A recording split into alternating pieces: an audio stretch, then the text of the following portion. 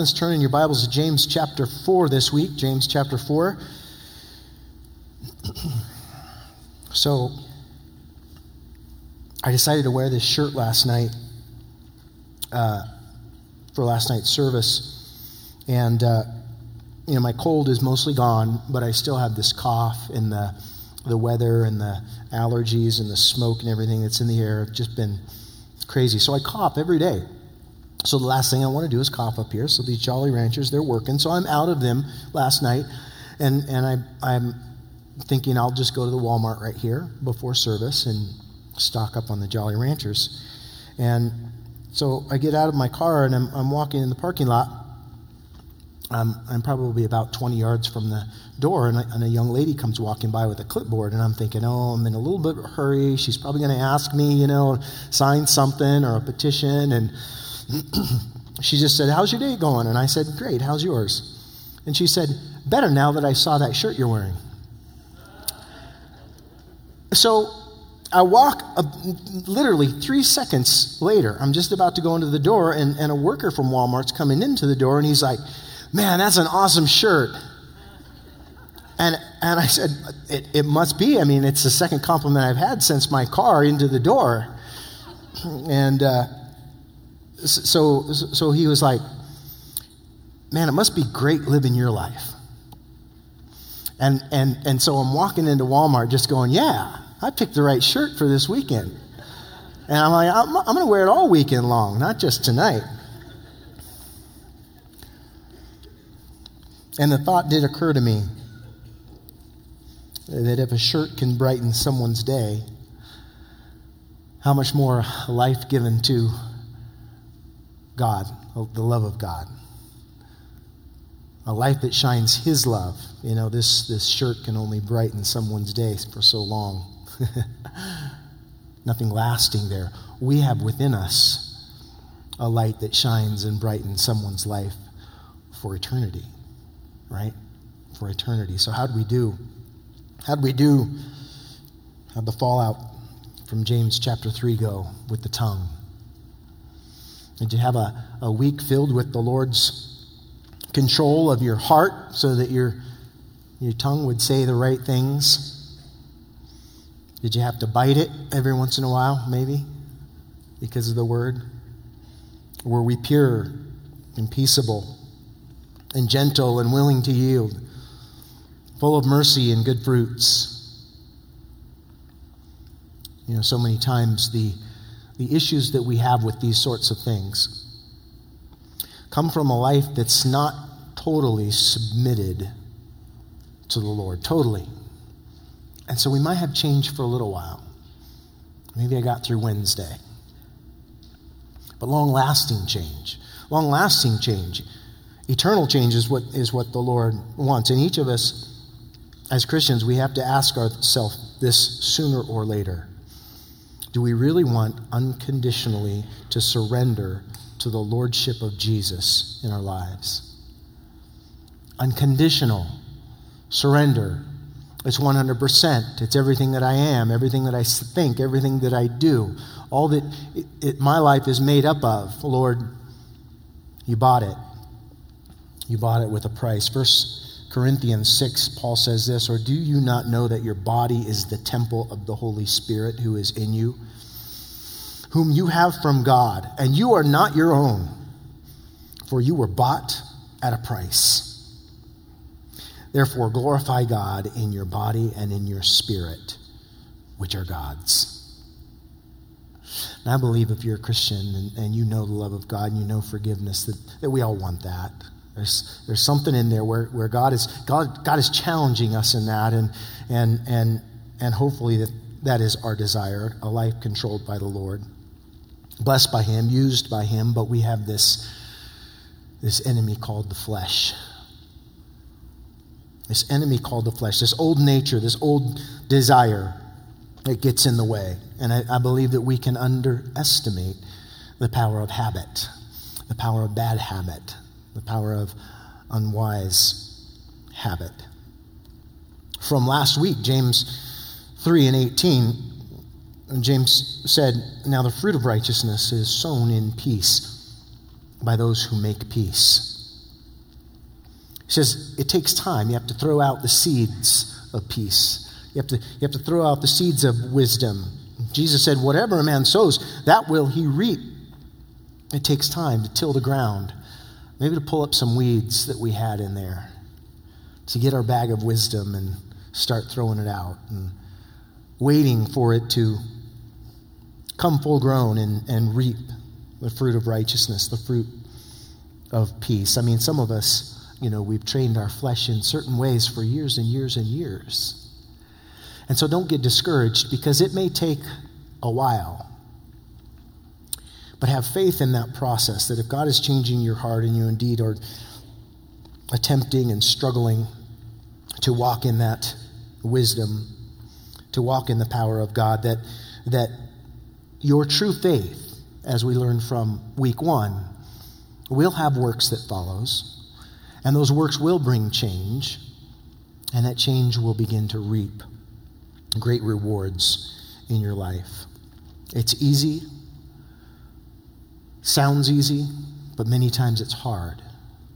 Many times it's difficult to give our lives fully over to the Lord. So James continues his instruction in righteousness in chapter 4. And the 4 points that we have today, point number 1 would be faith is a friend to God, verses 1 through 6. Faith is a friend to God.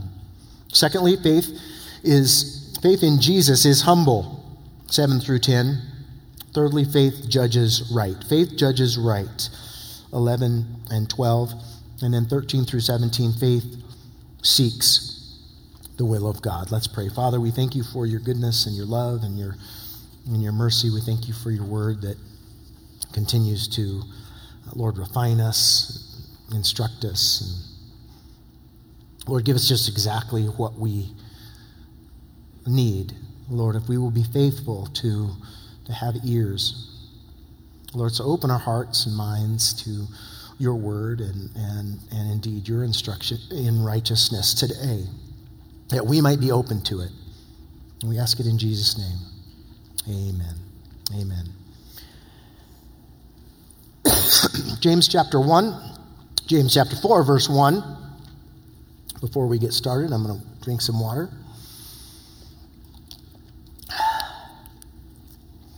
So, about the third service, it catches up to me. So,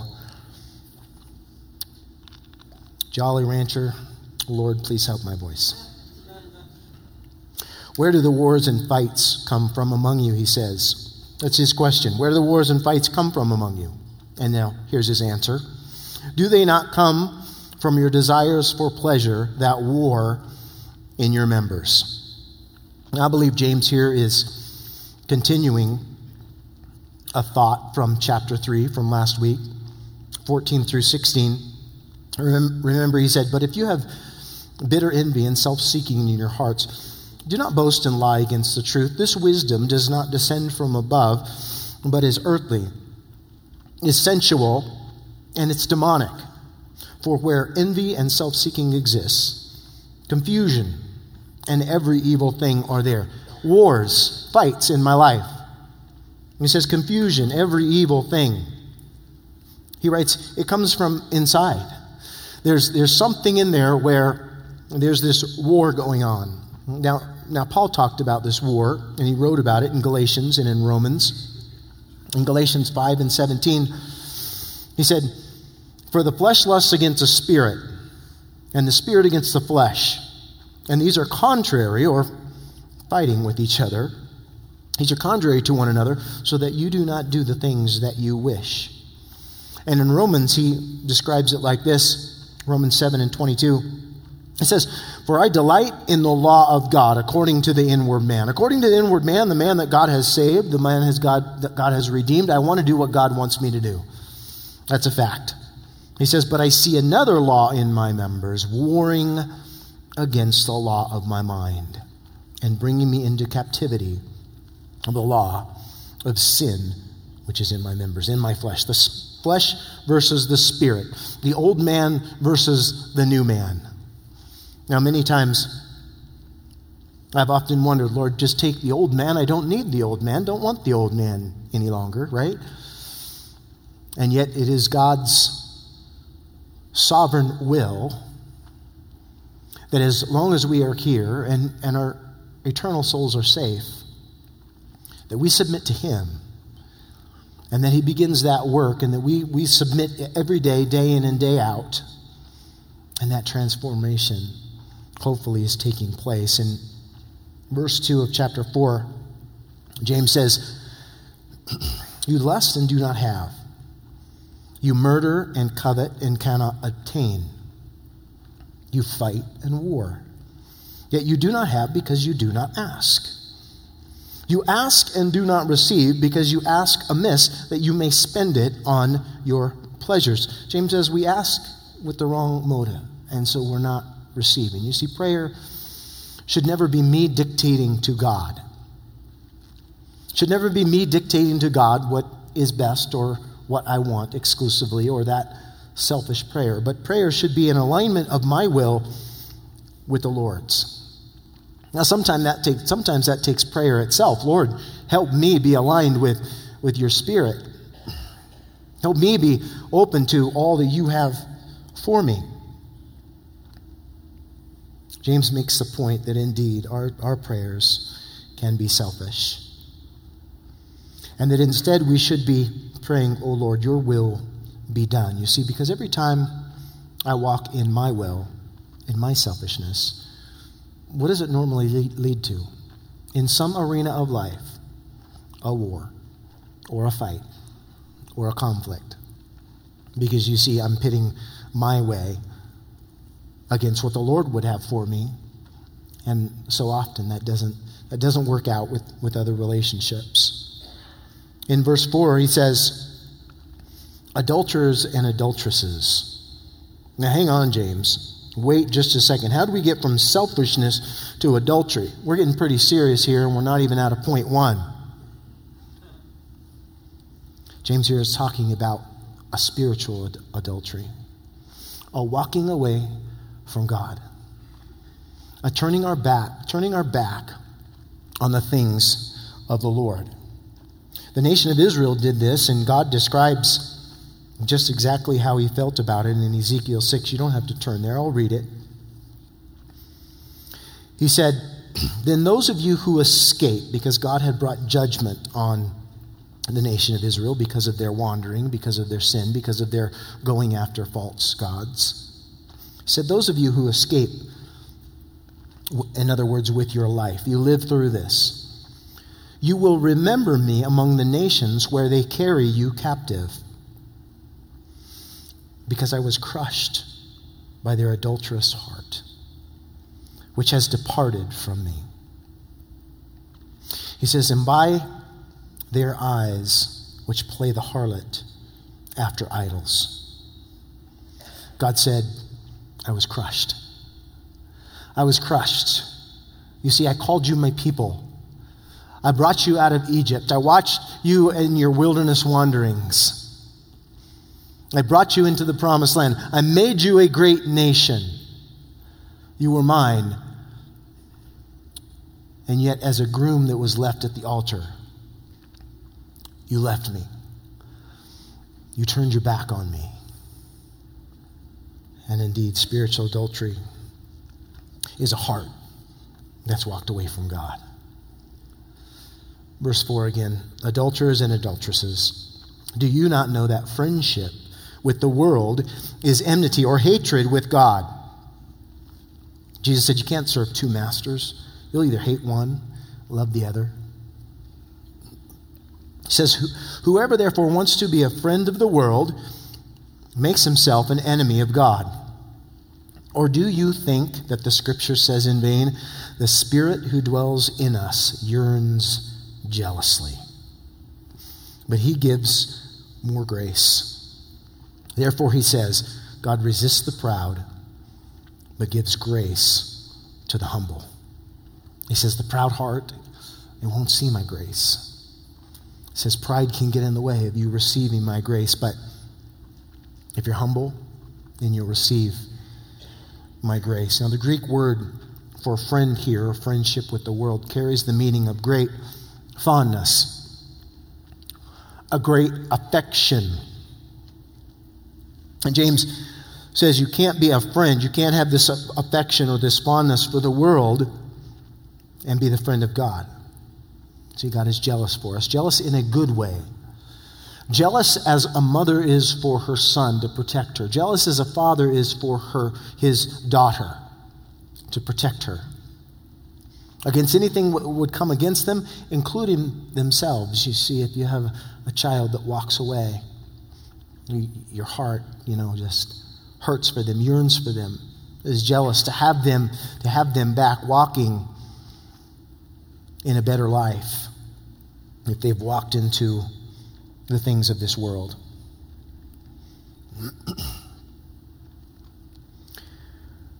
God was jealous of Israel. You see, they did make up false gods, and they took gods from the nations and the peoples around them, the gods of rain, gods of fertility, God of harvest, God of protection and war. They turned to them and began to actually raise idols to them and worship them, where they were only supposed to be worshiping God. I believe that our greatest challenge today is worshiping the God of self. The God of self that has several other mini gods along with it.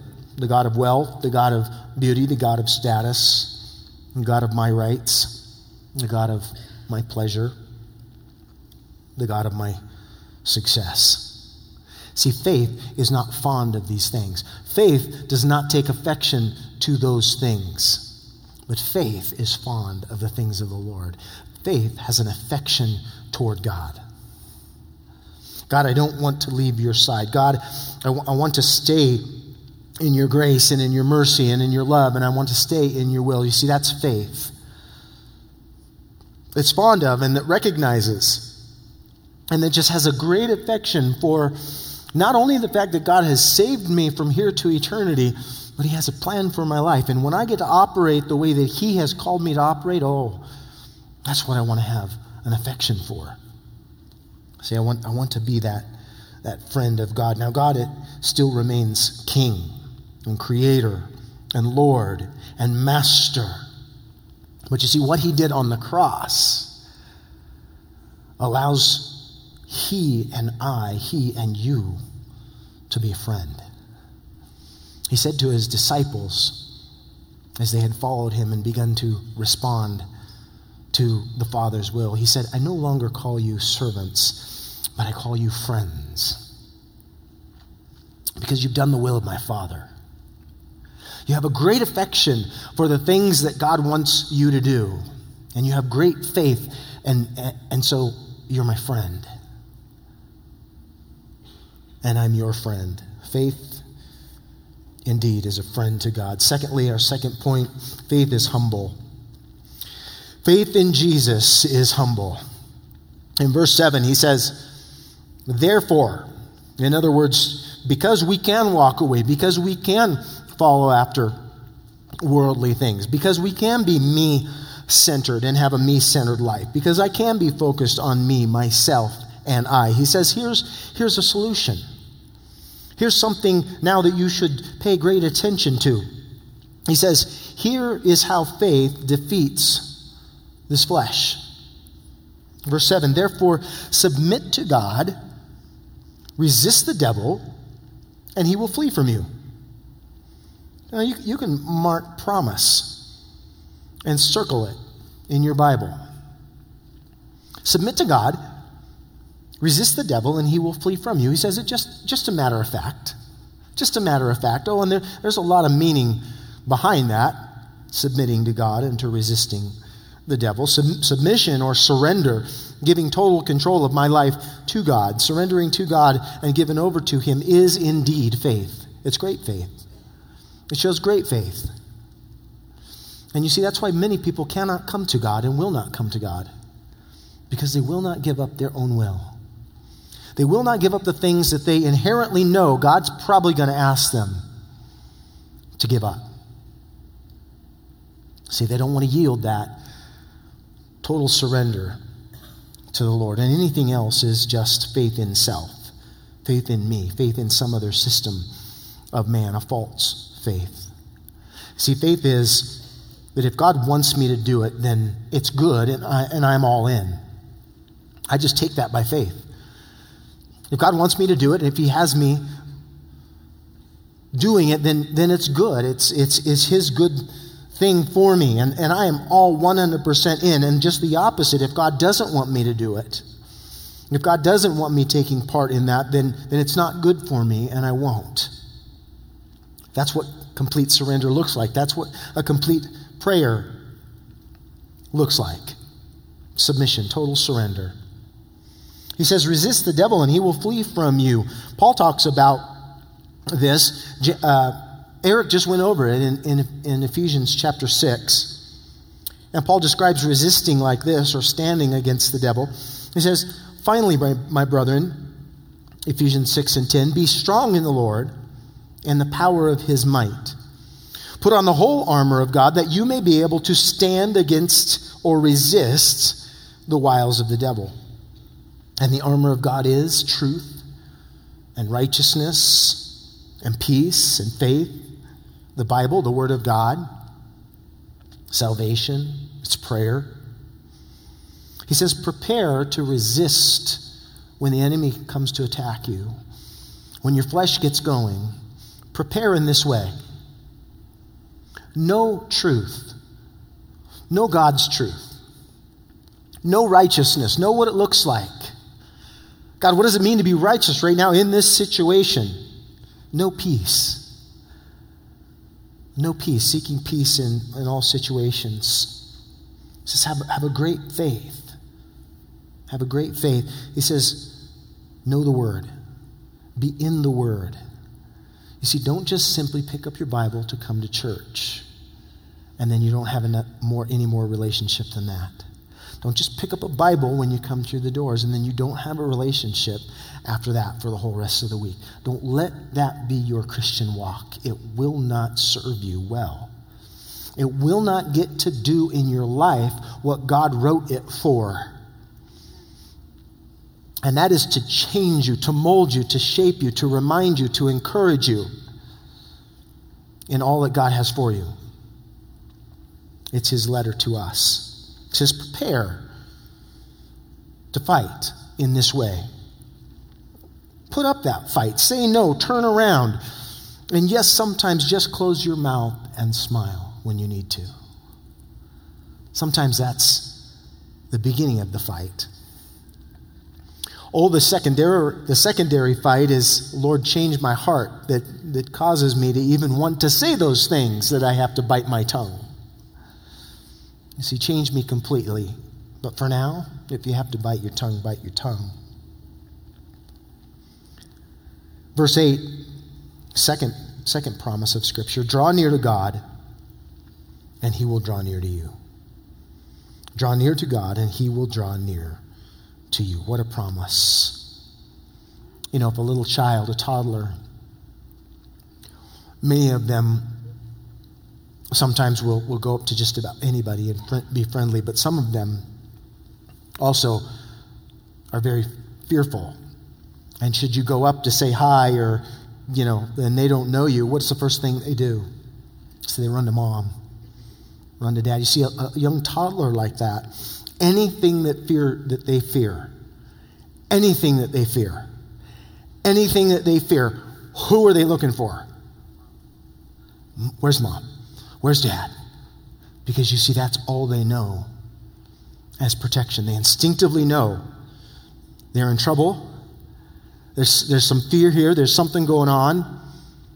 Where's mom and dad? Where's mom and dad? Draw near to God, and he will draw near to you. Whatever fear, whatever trouble, whatever circumstance you got to deal with in your life, whatever it is, don't go to the things of the world. Don't go to the wisdom of the world. Don't go to the wisdom of yourself. First and foremost, draw near to God. Oh God, I need you now. I need you now more than ever. That habit of drawing near to God. And it's in the context here of fighting, resisting. You see, and that's when we need it the most. God, I'm scared of what I might do.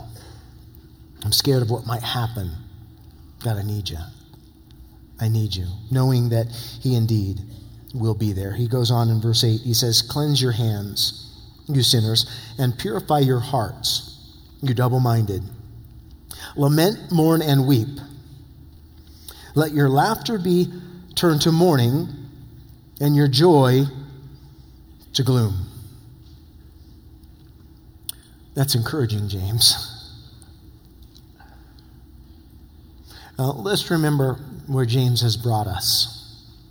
He's made it clear that we're his brethren. He's made it clear that we're beloved brethren. You see, he loved the body of Christ that he was placed in leadership over. He loved the people that he was writing to. He has earned the right to rebuke.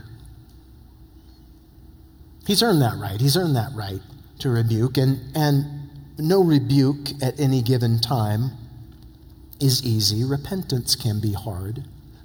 Repentance can be hard. But repentance is always good. Repentance is always good. God, forgive me. You see, James here is describing a repentant soul. A repentant soul. Israel, they did, as they walked away from the Lord, his promise to them in Isaiah was this. Isaiah 1:16 says, he says to the children of Israel, wash yourselves, make yourselves clean, put away the evil of your doings from before my eyes. Cease to do evil, learn to do good.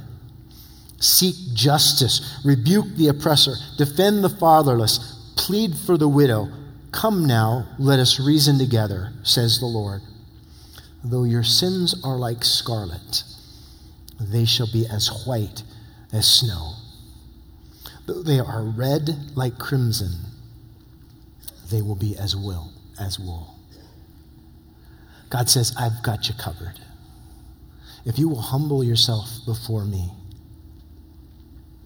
if you will trust in me, then indeed, I've got you covered.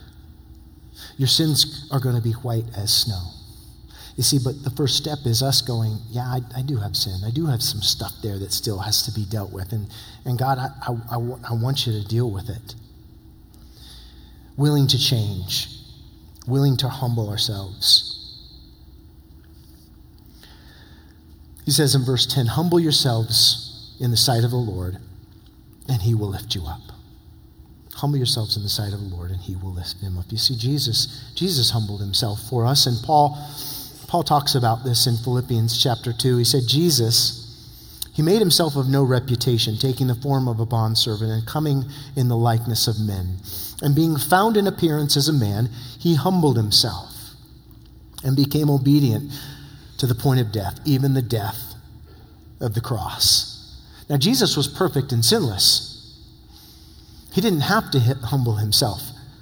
Jesus is God. He didn't have to humble himself, and yet he did. You see, we humble ourselves as part of a perfecting faith, as part of an acknowledgement to God that he is God, and he is great, and he is my master and my savior. You see, and I do have to come underneath him and submit to him, to humble ourselves before the Lord. And the promise, he will lift you up. So what are we holding on to?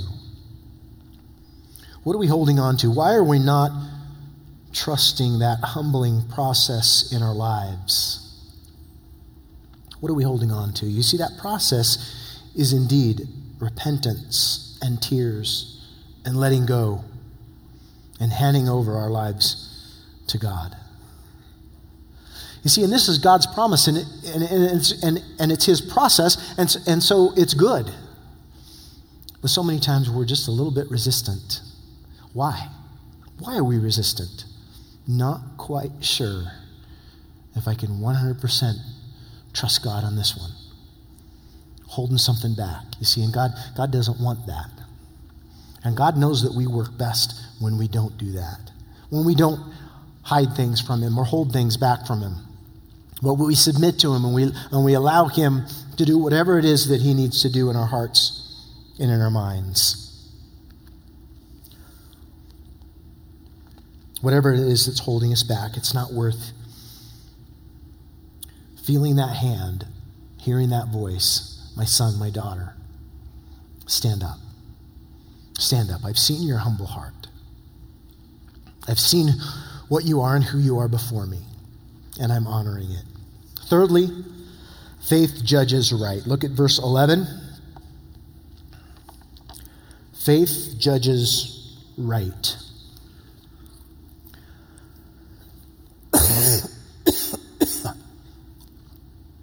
I'm going to get through. We're on number 3. 3 and 4, and I'm going to get through. Faith judges right, or faith judges rightly. Verse 11, he says, do not speak evil of one another, brethren. He who speaks evil of a brother and judges his brother speaks evil of the law and judges the law. In other words, the law was not made for that. The law wasn't made for condemnation. Now, it will condemn a soul if that soul chooses not to do it God's way. But the law was there to correct us, to bring correction and peace and righteousness into the community of God and believers. He says, but if you judge the law, you are not a doer of the law, but a judge. He says, don't raise yourself above the law. Don't make yourself a judge of the law. Don't put yourself above it. In verse 12, there is one lawgiver who is able to save and to destroy.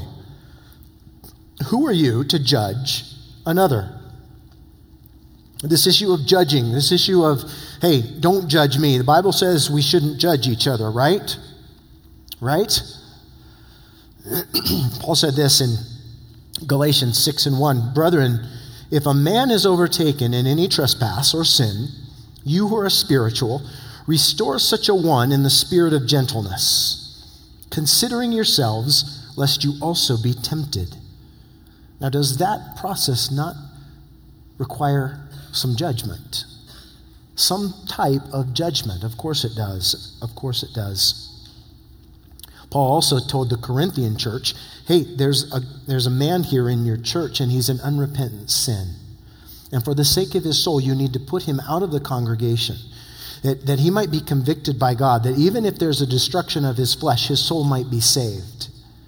He's unrepentant sin. He says put him out. Now, how could the Corinthian church go through that process without some sort of judgment? Here's how it breaks down. The judgment is this. If we see someone sinning, and we want to bring them back to the Lord, or not to face the judgment of that sin, then you see, our heart must be to restore them in gentleness, to go to them, to speak love to them, to reason with them, to perhaps convince them. You see, and we won't convince anyone if we're doing what? And I believe the key here to what James is saying is in verse 11. He says, do not speak evil of one another. You see, we have this tendency, rather than to try to restore in gentleness, to be talebearers, to be backbiters, to be gossips, to talk about a brother or sister who might be in sin. Oh, sure, they may be indeed in sin, and there may need to be correction in their life. See, but many times it goes this way. Hey, saw Jim at the movies the other night. R-rated. Right? Hey, I saw Sheila. She was at happy hour tipping him back pretty good the other day. Did you hear about Ted? Ted, he left his wife for a much younger woman with 4 kids. How could Ted do that? How could Ted do that? Now this morning, if your name is Jim or Sheila or Ted, absolutely hypothetical. I promise. But out of the estimated 7.5 billion people on this planet, somewhere, there's a Christian named Jim who has a problem watching things he shouldn't. Somewhere there's a Christian named Sheila who has a drinking problem. And somewhere there's a Christian named Ted who perhaps made the biggest mistake of his life.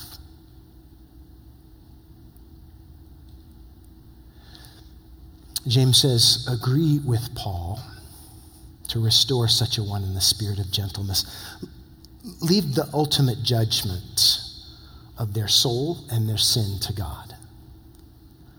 Don't speak evil of them. Don't speak evil. Proverbs 17:9 says this, he who covers a transgression or a sin seeks love. But he who repeats the matter, he separates friends. See, faith judges rightly. So how do we love Jim and Sheila and Ted? You see, we seek to cover their sin as much as possible, to protect them, to reason with them, to talk to them in gentleness, not to talk behind their back, not to speak evil of them. That's what James is saying here. And so to not do that is just the opposite of that is, hey, my faith can speak rightly about people. God, give me the faith to speak rightly about people and to just be quiet when I need to be quiet sometimes. Faith judges right. And lastly, faith seeks the will of God. Faith seeks the will of God. Verse 13, he says, come now, you who say, today or tomorrow we will go to such and such a city, spend a year there, buy and sell and make a profit. Whereas you do not know what will happen tomorrow. For what is your life? Is it even a vapor that appears for a little time and then vanishes away? James says, don't get out in front of God. Hey, your life's like a vapor. 80 years can be so quickly. Can go by so quickly. He says, don't waste any of your time that I've given you here on earth in seeking after your will. Line up your will with me. You see, because I've got the best plan for you. I've got the best will and plan picked out in your life. It vanishes away quickly. Find God's will quickly and be blessed. In verse 15, he says, instead, you ought to say, if the Lord wills, we shall live and do this or do that. Proverbs 16:9 says, a man's heart plans his way, but the Lord directs his steps. Proverbs 19:21, there are many plans in a man's heart. Nevertheless, the Lord's counsel, that will stand. Lots going on in my heart and my mind that I want, but the counsel of the Lord, as it pertains to all of those things that you and I have planned for our life, it means more than anything, and it's going to stand. It's going to stand. It's what's going to matter. Not me fighting to get my way, but me yielding to God and finding out, oh God, align up my will with yours. Consider the Lord. Consider him in all of your plans. Seek his will. Verse 16. But now you boast in your arrogance. All such boasting is evil. I'll describe this verse in this way. Dads, if you had a son, he's 12 years old, and he comes to you and he says, Dad, I'm getting ready to leave.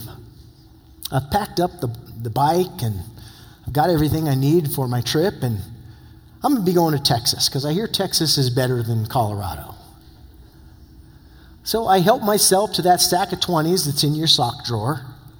It should get me by, for a little while. Just wanted to let you know.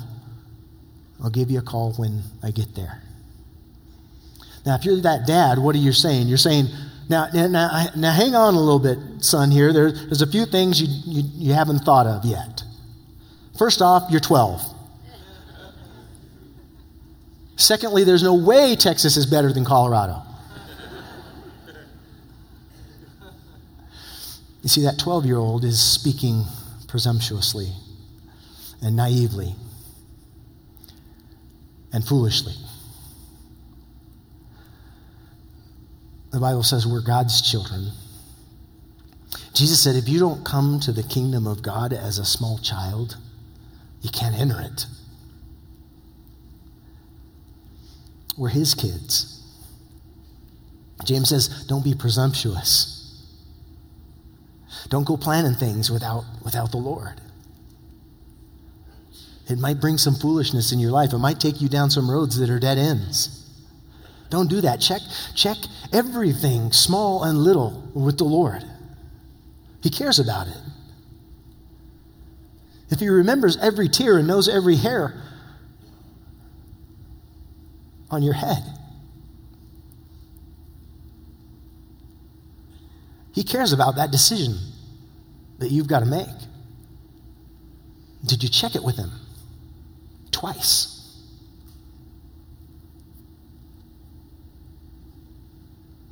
Verse 17. Therefore, to him who knows to do good and does not do it, to him it is sin. It says to know good. The Bible talks about doing good all the time, that we should be doing good. See, and I would submit to you that doing good is God's will. In other words, if we spend the time figuring out God's will, even throughout the day, God, what should I do right now? God, settle my heart and my mind before you. You see, then we're going to be doing good and good things. It says if you know what's good to do and you don't do it, it's sin. It's sin. I don't want you walking that way. Jesus said, not everyone who says to me, Lord, Lord, shall enter the kingdom of heaven, but he who what? Does the will of my Father in heaven. Does the will of my Father in heaven. As Jesus said to his disciples, I no longer call you servants. I call you friends because you do the will of my Father. You've spent time. You've spent time before God. You've spent time inventorying your life, giving your life to the Lord, saying, God, I want so much more than just salvation. Salvation is incredible, and I lean on it every day. But I want to do something with my life for you that will make a difference in my family for eternity, in my friends for eternity, and for every person that I meet walking into Walmart for eternity. Perhaps a life lived this way is just exactly what God is asking Rocky Mountain Calvary to be. This morning, as we prepare for communion, the ushers are preparing some tables in the back, and you'll see the tables up front. As faith is a friend to God, and faith in Jesus is humble, and faith judges rightly, and faith seeks the will of God, as we take of the bread and remember his body that was shed for us, he paid the price. As we take the cup and remember that his blood was shed, allow him to have communion with you and your soul, and to work on whatever it is in our lives that we need to release to him today to become fully submitted. This morning, if you don't know Jesus Christ as your Lord and Savior, then communion is an empty act. But what isn't an empty act is if God's been calling you and showing you that indeed he died on the cross for your sins, and you need to believe on him for salvation. And chances are this isn't the first time you've heard it. And what isn't an empty act is that you come forward and talk to a pastor on either side of the stage, and we'll introduce you to Jesus Christ this morning.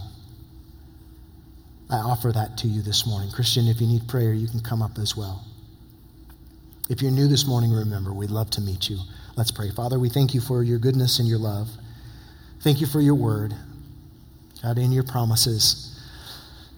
Lord, we thank you that in all of our wanderings and our struggles and our warring with the flesh, God, you have our best in mind. And Lord, you have us covered. God, I pray that now you'd be glorified in our time of communion with you, in remembering and declaring your death and your resurrection. Lord, your sacrifice for us. God, be glorified in our worship. Lord, give us the strength to walk in all of the things that your word has encouraged us in today. We ask it in Jesus' name. Amen.